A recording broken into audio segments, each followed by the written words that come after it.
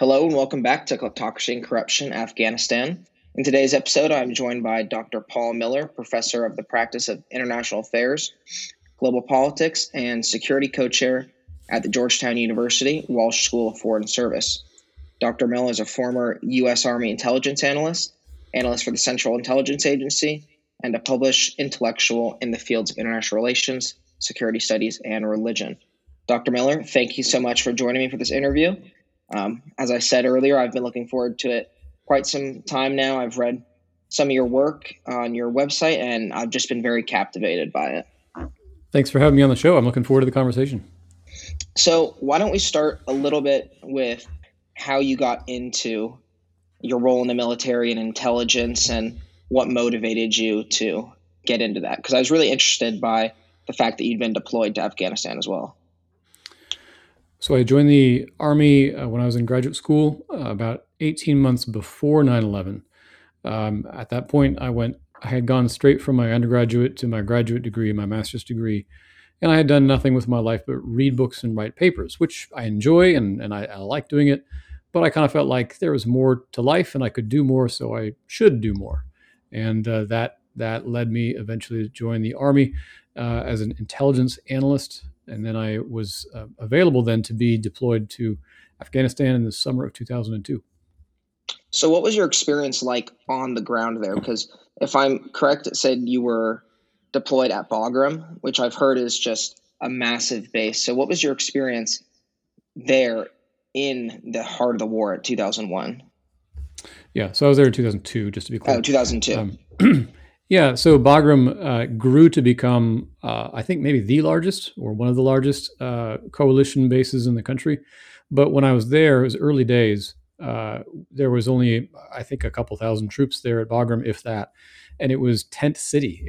We lived in tents. We worked in tents. There was a couple of buildings, but I didn't rank highly enough to get into them. So it was a life, sleeping and working in tents. I remember thinking that the security was shockingly thin because this was so early that we were still filling sandbags to line the tents and create the perimeter around the place. So later on, it became a fortified, a fortress, but not in the time I was there. There was a airstrip, and of course, we used it to fly in all the logistics and resupply. But at the far end of the airstrip was what we called the Soviet, the aircraft graveyard. They had just scores of heavy equipment, old helicopters, jets, tanks that were left over from the Soviet-Afghan war. And they were derelict, they weren't working, but we would jog around and use that as part of our route during our PT. Very interesting. So moving from that to some of your work, I was really captivated by your article, 5 Steps to Better Policy in Afghanistan, because when I started this podcast, so much of the stuff I read was just saying, how bad our policy was in Afghanistan, but no one was giving really good steps that we could have done. So you talk about devolving power, and I think people are so often quick to blame that the U.S. created the power structure in Afghanistan. But you pointed out that the Afghans were the one to create that system and concentrate so much power in the executive. So how do you think that hindered their political system? Yeah. So the Afghan political system dates to the 1890s when King Abdurrahman Khan first started to centralize authority and control behind the throne in Kabul. It had been barely a state before that, so highly decentralized as to be almost autonomous fiefdoms. Now, Abdurrahman Khan was a tyrant, and he centralized at the point of a gun, and it was a pretty brutal reign. What happened in the 20th century is that the kings kept their prerogatives on paper, but rarely exercised them in practice. And so the constitutions of Afghanistan, up to and including the 1964 Democratic Constitution, were all highly centralized. And the king on paper could do, whatever he wanted. He was a constitutional monarch. In 2003, when they began to rewrite the Afghan constitution, they took the 1964 constitution and they did copy-paste. And then they replaced king with president. So again, on paper, highly centralized. President Karzai made a mistake and tried to actually exercise those powers. Afghanistan is a decentralized society. It's a decentralized economy. It's a decentralized way of life, and it would probably work better with a decentralized government. Uh, the fact that it had a centralized government isn't the United States' fault. We didn't do it. We didn't foist it on them. We also maybe could have done a little bit better to advise them to adopt a more decentralized system. I know there was efforts. I know that some of our advisors and diplomats tried to, but of course, there's only a limit to how much we can do in dictating another country's political system. Yeah, those are some great points, because I think ever since we pulled out of Afghanistan and people have been more captivated by the issue, I've been just seeing so much how like we tried to copy and paste our system on them, but that's far from the truth. Yeah, our system is imperfect, but particularly when it comes to political parties, our system is way better than what they came up with. They adopted a very strange voting system called the single non-transferable vote that it's too complicated even for me to try to explain it. But the net effect is that it makes political parties play no role in their system, which is actually really regrettable. You ask any political scientist, comparative political scientist, and they'll tell you that political parties are actually really important. We don't like them here in America because we got two corrupt, illiberal parties. But in parliamentary systems, parties are really important for aggregating interests and moderating demands and being the vehicle through which you do log ruling and negotiation and compromise. But the Afghan system, the new one created after 2001, effectively sidelined political parties where they played no meaningful role in politics. That does explain part of why their political system over 20 years was fragmented, unconsolidated, and never really gelled, even though the Afghans really liked their constitution. The public opinion polls show the Afghans really liked it. They just wanted it to work better. One of the things that prevented it from working better was the absence of political parties. That was actually the next point that I wanted to get to. Was I was trying to understand that sort of, voting system with their parties and everything. And I found your point really interesting about there should have been an effort to incorporate the Taliban maybe as a political party, because it kind of, if I was understanding you right, they just ostracize them as completely the enemy, and then you don't foster any type of future where there can be synthesis between the Taliban and the rest of Afghan society. So I wrote that article some time ago, and my thinking on this has evolved a little bit. I'll put it this way. I could have envisioned a different outcome to the war that involved a peaceful Taliban political party running in the Afghan democratic elections. It would not have involved the senior Taliban leadership because they condemned democracy as un-Islamic.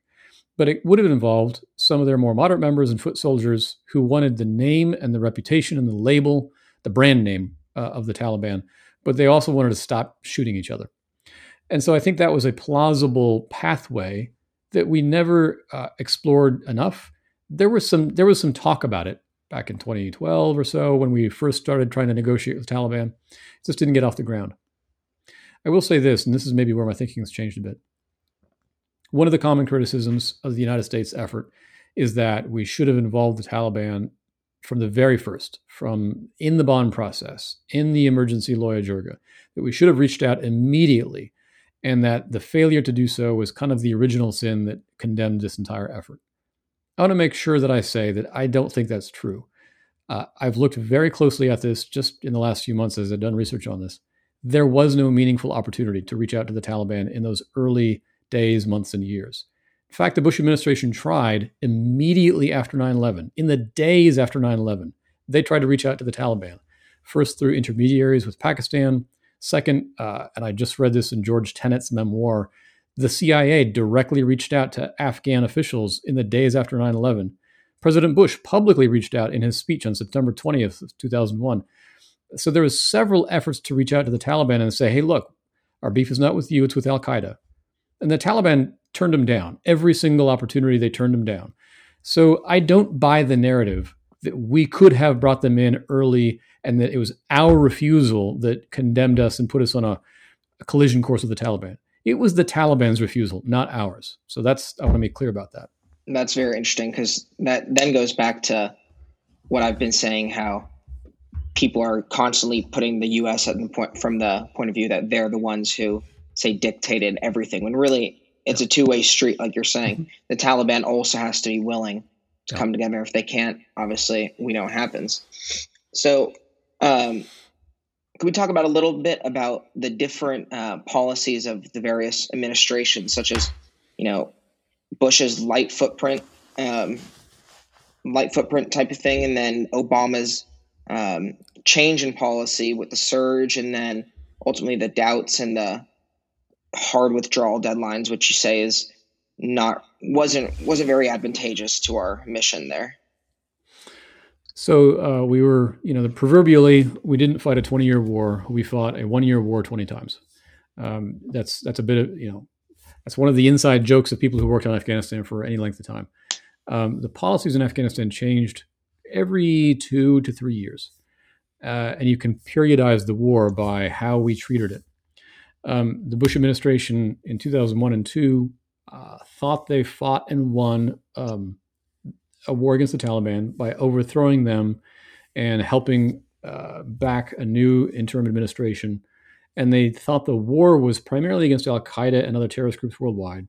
And if you look at their writings and their speeches in 2003, 4, 5, when they say the war, they mean the war against al-Qaeda. To them, there is no war against the Taliban in those years. They refer to Afghanistan as a completed, finished success story. It's really interesting that for 3 years or so, there was no war in American policymakers' mindset. It was a reconstruction problem, but they had largely passed it off to the Europeans, to the United Nations, and other institutions to do that. Well, we continued to play whack-a-mole with terrorists. Then around 2006 and 7, there is a growing recognition that there's actually, the Taliban are back. There's an insurgency. We need to do something about it. And so President Bush changed his policy. Previous it had been the light footprint, counterterrorism only, with kind of offloading reconstruction to the others. In the last 2 years, Bush changes course. He doubles the troop presence, Americanizes a lot of the reconstruction efforts, and begins to build the foundations for a counterinsurgency strategy. By the end of his administration, it's not very robust because Iraq is overshadowing everything, and they're unable to give Afghanistan the bandwidth that it requires. But Bush does kind of lay that groundwork. And then Obama comes in, and he calls it the good war. He says we're going to win it. He does his own strategy review, and he largely embraces the kind of approach that Bush had been building towards. And he says, we're going to do COIN, and he triples the U.S. troop presence, which I think was appropriate considering what the Taliban were doing. But as you referenced there, Robert, unfortunately, President Obama and his administration, they undermined their own policy. They began to have doubts rather publicly, even as they were still deciding on the policy. So President Obama announces the surge in December 2009 and also announces their withdrawal at the same time. And his critics at the time universally said this is a bad idea because it incentivizes the Taliban to wait us out. And now here we are a decade later. It's very clear that the critics were correct. And I've been interviewing former officials from the past 3 administrations for my own research, and I have found virtually nobody who defends the withdrawal announcement. I think everyone recognizes that it was strategically counterproductive, that it undermined President Obama's own policy, it incentivized hedging behavior among our allies, and incentivized the Taliban to wait us out. All of that has come to pass. So while the surge was appropriate and showed some military progress on the ground, and while the counterinsurgency approach showed some promise, it was starved of the one resource it most needed, which was time. And that is why the Obama administration, their approach ultimately was not successful.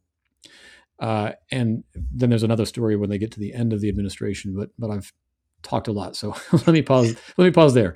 Yeah, so that connects a lot to what you were saying, and it was another article from 2014. Forgive me for going back. I was just delving through those various works, but where you talked about how the United States should keep troops in Afghanistan for a decade or even longer, and you cite the capacity of the Afghan security forces, the intelligence, and their logistical ability. And what strikes me about that is how, from what you're telling me, the project or the mission in Afghanistan seems to not have really taken full effect till about 2009-ish. So it makes complete sense for us to stay over a decade or longer. So in hindsight, obviously we can see you were right. Why do you think officials were so adamant about pulling out of Afghanistan when this information seems to be pretty prevalent throughout the community? So the reason I thought it was appropriate for us to stay is that from 2014 forward, the United States had happened upon a sustainable presence. I'd say happened upon because it wasn't necessarily the result of a conscious policy choice. It was rather what we stumbled into when everything else failed. As I think Bismarck or Churchill is supposed to have said, the United States always does the right thing after it exhausts the alternatives. Right. And that's kind of what happened in Afghanistan. By 2014, we had a very small presence, about 10,000 troops, or it kind of hovered between 10 and 15 or 8 and 14 or so. And the American troops were not on the firing line. We were not on the front lines. They were not dying in combat in large numbers. We lost an average of 1 troop per month for 7 years. So it's really not a war for the United States. It certainly is a war for the Afghans because tens of thousands of them died in combat against the Taliban. But the United States was providing logistics, air cover, support, medevac, intelligence. We were simply not on the front lines. And so it was affordable, it was sustainable, it was low risk, and it allowed the Afghans to keep their army in the field and keep the Taliban at bay. I don't think this is an optimal strategy. I have some problems with it. I have lots of criticisms of it, but it was sustainable. And again, in my conversations with other policymakers, they continue to reference Korea as an example of where we fought a war, stayed afterwards, and never left, but that our presence provided a security umbrella which allowed them to put the pieces back together and over 3 decades eventually transition to democracy and so forth. And now South Korea is the 9th largest economy in the world and a key ally in Southeast Asia. Right? So that was maybe a model that we could have envisioned gravitating towards over decades and decades if we had stayed with our sustainable strategy. Your question is, why didn't we? Right? Why did we leave? Why did we pull the plug? Well, partly because, by the time we get to about 2018, 19, 20, maybe earlier, the American people wanted to leave. Right? Public opinion polls say that the American people thought it was time to go. They were maybe bored or frustrated with the war. Americans did not understand the war. They believed or felt that it was a losing effort because they believed the misleading, false media reporting and the really mendacious talking points from demagogic politicians who characterized it wrongly as a, quote, endless war. And that's turned public opinion in a pretty negative direction. And we live in a democracy. So when a majority of Americans want to leave, they're going to elect somebody like Donald Trump who says it's time to go. And Donald Trump, whatever else you think of him, is probably not best characterized as a foreign policy genius. Right? He actually did approve a policy in 2017-18 that was okay, a minor escalation, a lot more bombing, no deadline. But then he fired his national security advisor and his secretary of defense quit. And in 2018, 19, 20, he pursues negotiations with the Taliban with essentially no preconditions. His only negotiating instruction to his State Department is get us out. And when the Taliban hear that, and Trump pretty much said it publicly, the Taliban know that they've won. And so they're willing to sign a piece of paper and have no expectation of actually abiding by anything in it. So they sign a piece of paper in February of 20 with a pretty clear understanding that they're going to win the war and take over the country. I think everybody knew at that point that that's what was going to happen. The United Nations publicly said after the deal was signed in February of 20 that the Taliban continued to work with al-Qaeda. And the United Nations is not a warmongering, pro-American empire kind of organization. If they are the ones saying the Taliban and al-Qaeda are still aligned, there's a problem. And so President Biden comes into office, and he had been a fierce critic of the war since his time as vice president. And he just wants to finish what the Obama administration started. He sees this deal that Trump has signed. It's his get-out-of-jail-free card. He can blame everything on his predecessor and still pull the plug on the troops and get out of Dodge. It's weird to me because President Biden repudiated everything else about Trump's legacy, but this is the one thing he chooses to honor, the peace deal with the Taliban. It's very odd. I think that Biden clearly had an opportunity to repudiate the peace deal, the so-called peace deal, and stay in Afghanistan and reevaluate the situation. But of course, he had his own reasons. He himself, he agreed with it. He agreed with the need to get out. And so at the end of the day, it's Trump's peace deal. It's Biden's withdrawal, following the polls out the door. against America's interests and against the stability and security of the world. Yeah, and so those insights also like lead into one of the main goals of this podcast, which is to try to educate ordinary people who aren't in this field about what actually was going on, more than what they just read in the normal media or, in various simple articles with just big headlines. So one thing that I've found that a lot of people put forth is I saw that you're a critic of the Afghan papers, which I found really interesting because I got to have a different perspective on that. But they also put forth the idea that it was inevitable that we were going to fail and our policy there was not sustainable from the start. From our conversation, I know that isn't true. So why don't we talk about some successes from our time in Afghanistan? Because I think it's only right that in a time where everyone talks about the failures, we also acknowledge some of the good we did. Yeah. The idea that the failure was inevitable is wrong. That's the same thing that President Biden said when he pulled the troops out. He said, "Look, we've essentially already lost, and we just need to recognize it and pull the plug," which conveniently absolves us and absolves him of responsibility for his decisions. If he portrays it as an inevitability, well, then there's nothing we could have done, and it makes us seem guiltless for our own mistakes and our own errors of judgment and our own moral cowardice.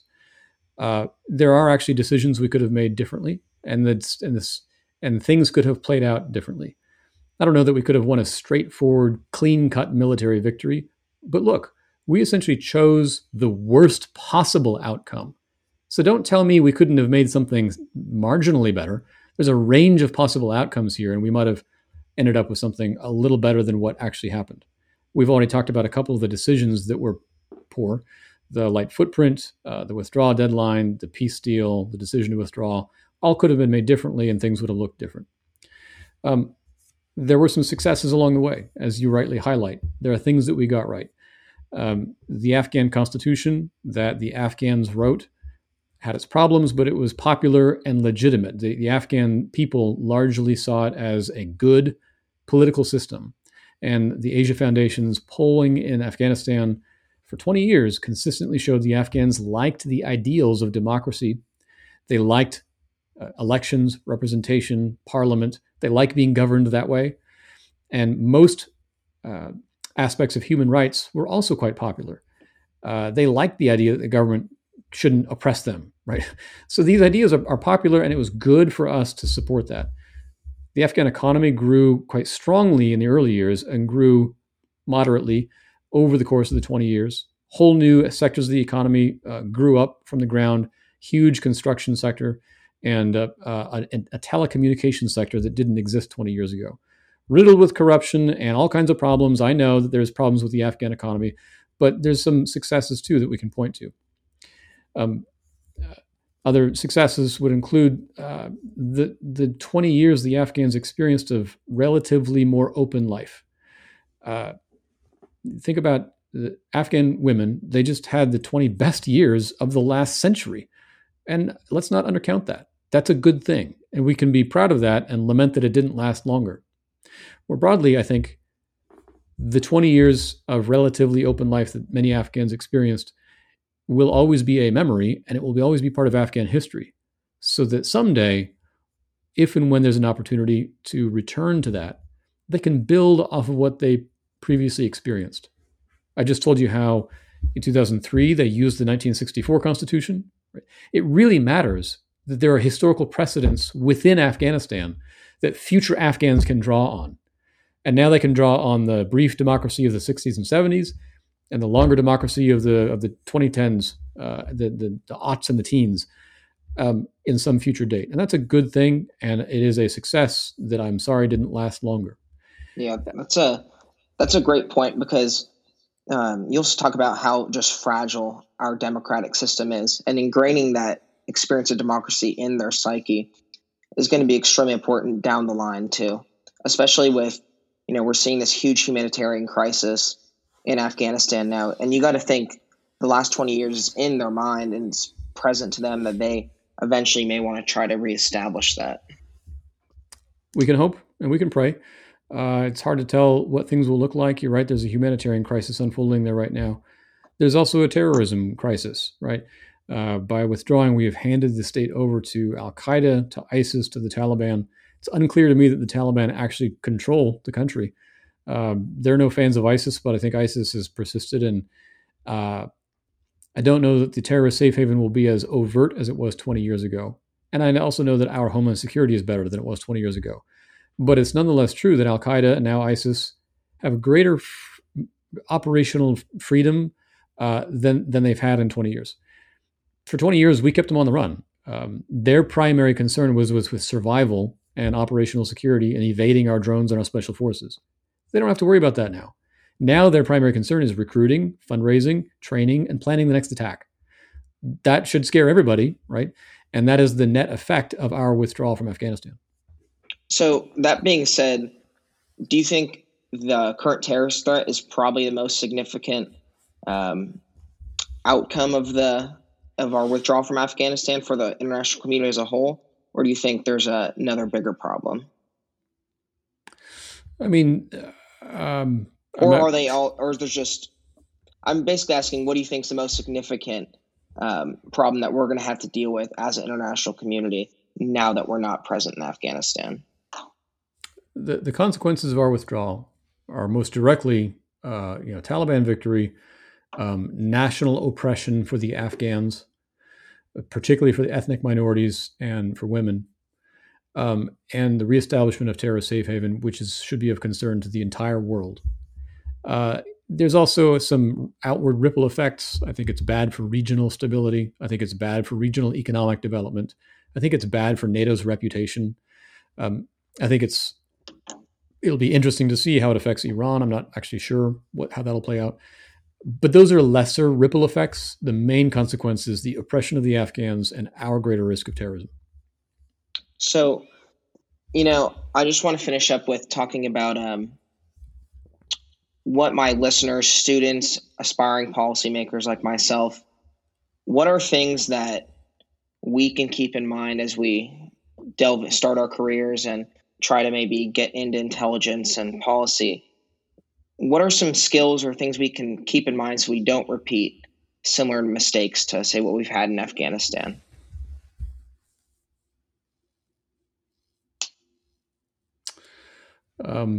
Give me a couple of years to finish my book, and then I'll answer that question. One of them is to recognize and be able to distinguish between true subject matter expertise and pundits' hot takes. I think there was a lot of pundits' hot takes about Afghanistan over the years that were deeply unhelpful for wise policymaking. And if policymakers to sit down and talk to real, and I'm not talking about myself. I was not a deep subject matter expert at the time. If they had talked to the people who knew what they were talking about on Afghanistan, they might have been more mature in their decision making. So that's one lesson.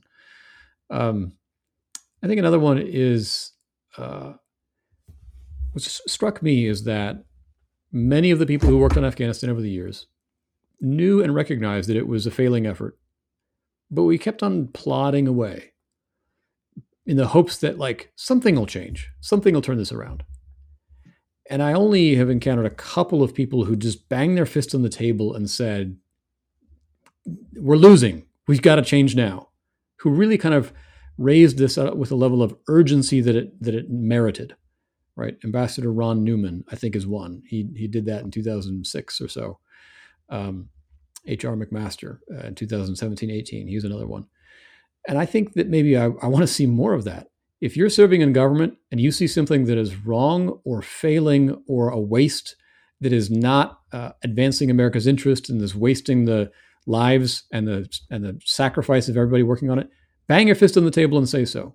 Even if you're the junior guy in the room, we need more of that vocational courage to say the things that nobody wants to say. It's unpopular to say we're losing, but if we are, it's wrong to not say that. Yeah, I think that's definitely a huge takeaway because so many people are, they're caught up in how I don't want to say the controversial or the wrong thing, but it's important to the success of our country that we say the right thing and acknowledge our errors in the process. Yeah. So thank you so much for joining me. Also, thank you for your service to our country. I really appreciate it, and I've had a very enjoyable time reading your work. It's some great perspectives, and I'm very excited to meet you in person in the fall, and happy to be associated with the same university you are. So, thank you so much. Yeah, congratulations, and look forward to seeing you at Georgetown. And great, I'm so encouraged that you're doing this podcast. There's a lot to reflect on and a lot to learn from 20 years. And if we don't learn anything, shame on us. I'd love to have another conversation in a few years when I finish writing my book on the subject and see if I have anything different to say. Definitely. That'll be I'll look forward to it. All right. Thanks, Robert, so much. Appreciate it. Thank you so much.